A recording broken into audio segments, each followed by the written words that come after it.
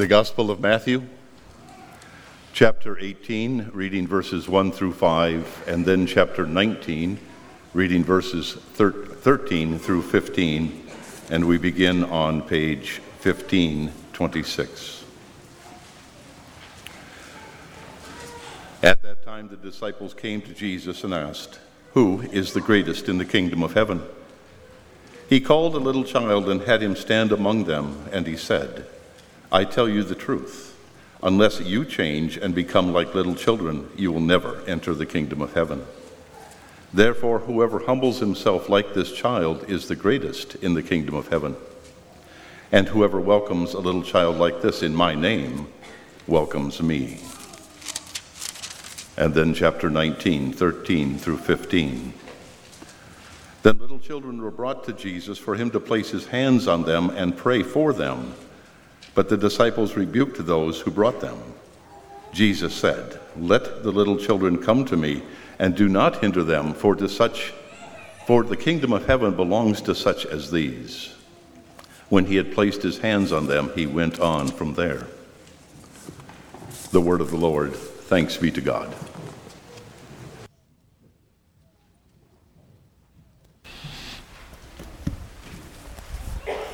Thank you, Brian.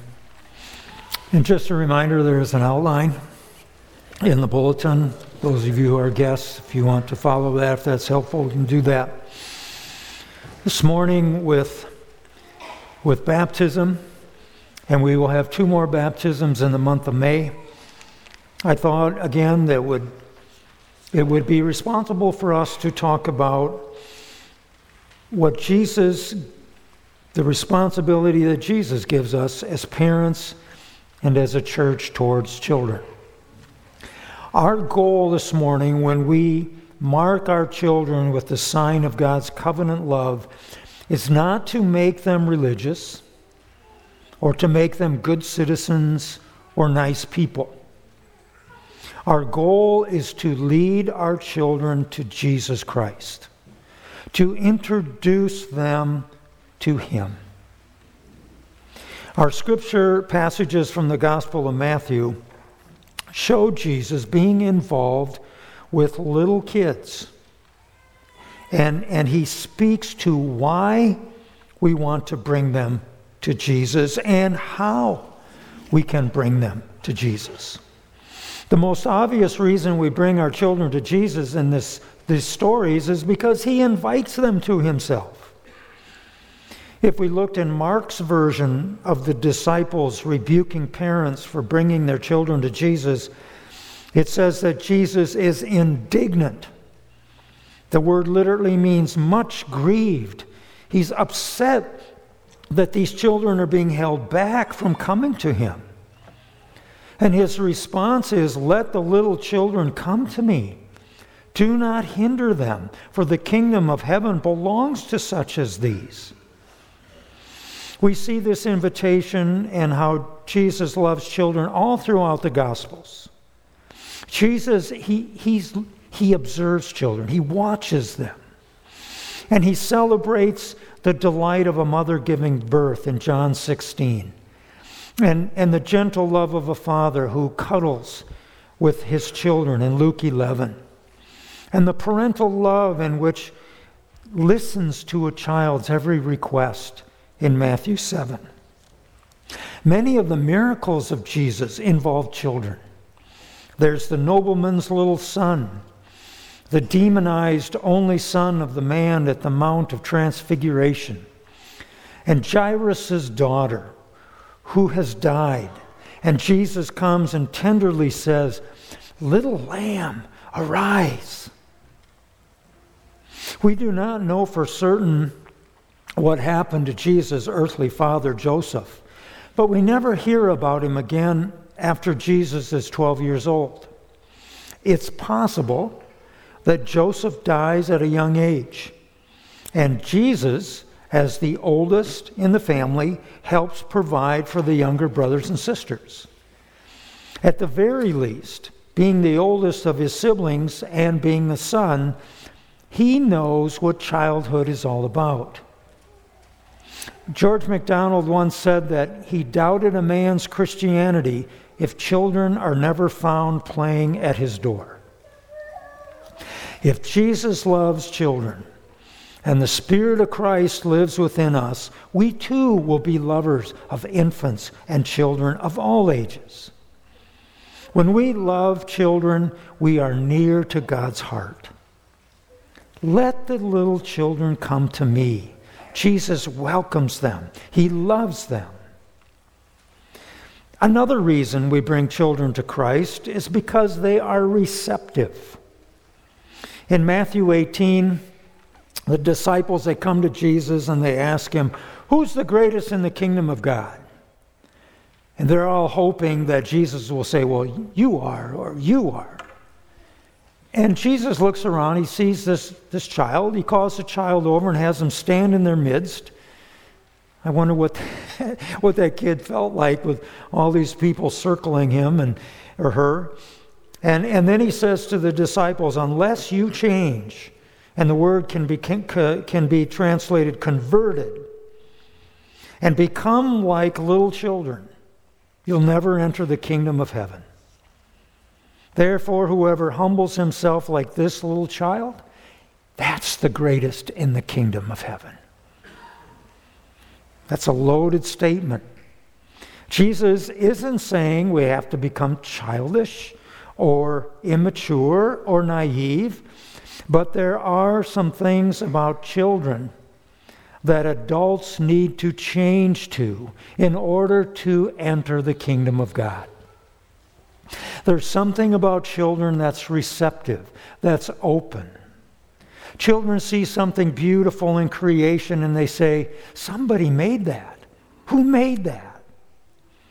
It's only when we get older and get more educated that we say, well, creation happened by chance. It is an accident. Children believe all things are possible with God, that God is capable of all things. But when we become adults, we stop believing that God can do miracles. Children are receptive and they're teachable. Children have a natural curiosity. They're just full of questions, and they want to take it all in. There was a study that was done in Great Britain that found that curious children ask 73 questions a day. And half of those questions, the parents don't know how to answer. The study also reveals children's inquisitive nature kind of peaks out at 4 or 5 years old for both girls and boys.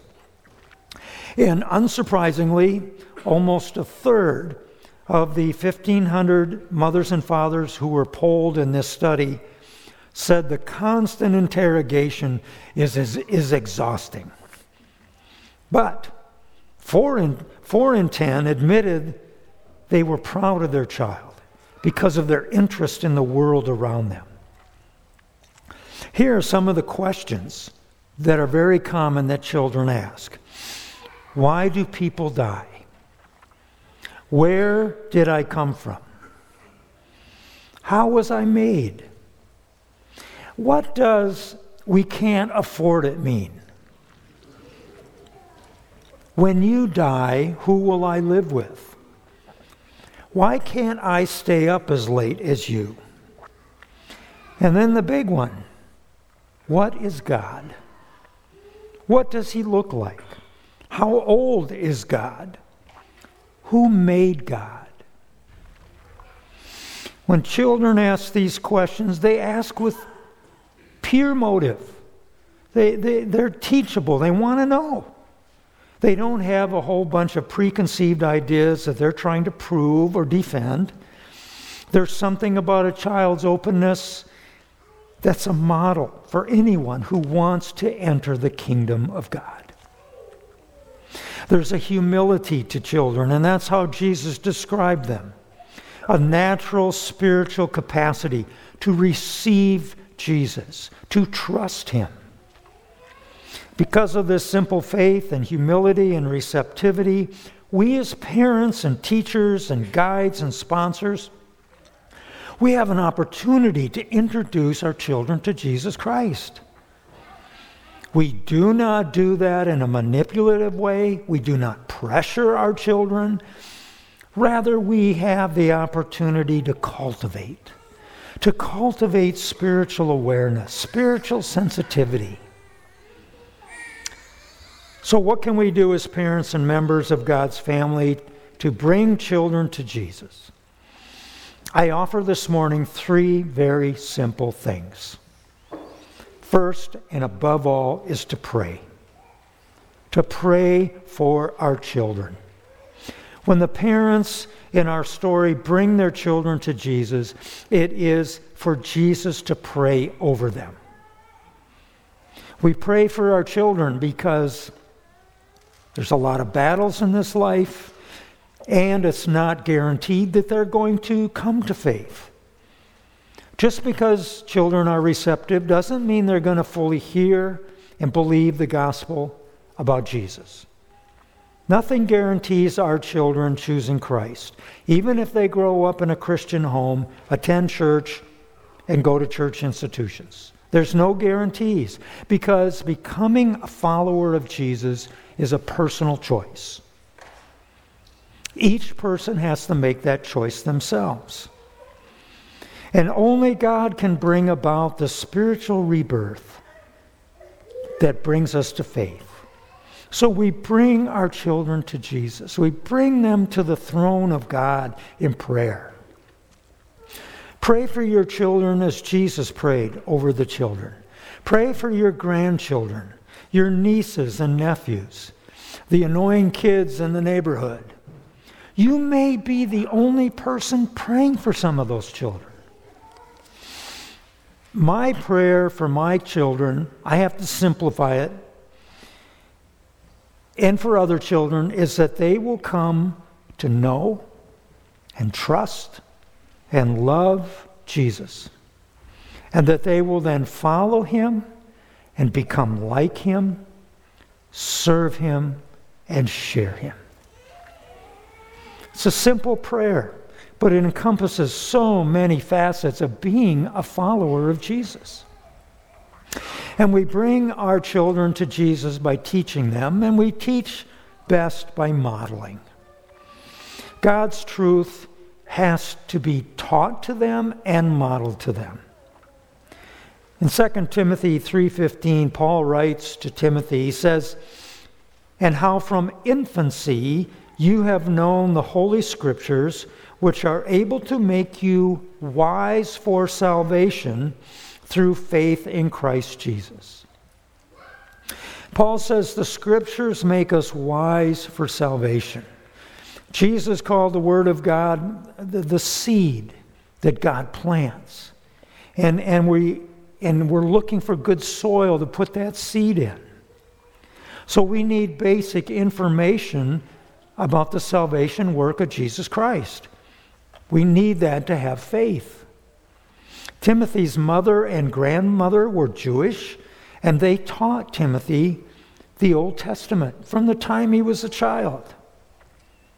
In the book of Deuteronomy, God says, "Teach your children the things of God. Bind them on your forehead. Bind them upon your hands. Talk with them in the home. Talk with them on the way." In other words, instruction does not just happen in formal settings like the classroom, but in family conversation, in family life, as you are going along. Parents, extended family, you are the primary transmitters of the Christian faith to your children. And this means that parents, you need to be learning. You need to be in continuing education theologically and biblically.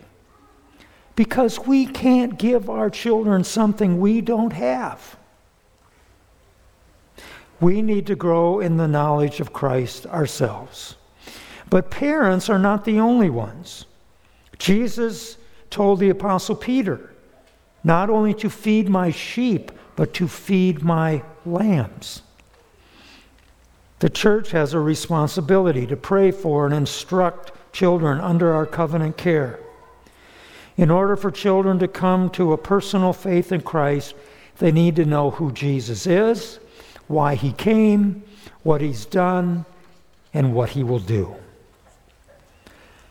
To bring our children to Jesus, we pray for them, we teach them, and finally, we lavish them with love. We love on our children. If God loves us, if Jesus loves children, so should we. We model the love of Christ to them. D.L. Moody was a pastor, evangelist in Chicago over 100 years ago, and he had a wonderful Sunday school program. Actually, it was some of these people that started Sunday school, the whole idea. And impoverished boys and girls would come to this Sunday school. They would come in rags, some would come barefoot, some walked miles to get there. And one day Moody asked this boy, he said, "Why do you come so far to get here?" And the little boy said, "Because they love a fellow here, Mr. Moody. They love a fellow here." I hope that's how our boys and girls feel. Jesus takes the children into his arms. He places his hands upon them. He's affectionate with them. He prays over them. He gives them a blessing. He concretely shows love for him. It would be interesting to know how many of those children grew up and eventually became followers of Christ. You know, if we did a survey of our congregation this morning, how many of you would say you came to an understanding, a development of your faith in Christ between the ages of 6 and 12? And how many of you would say, well, for me it happened between 13 and 20, or 20 and 25, or after the age of 25?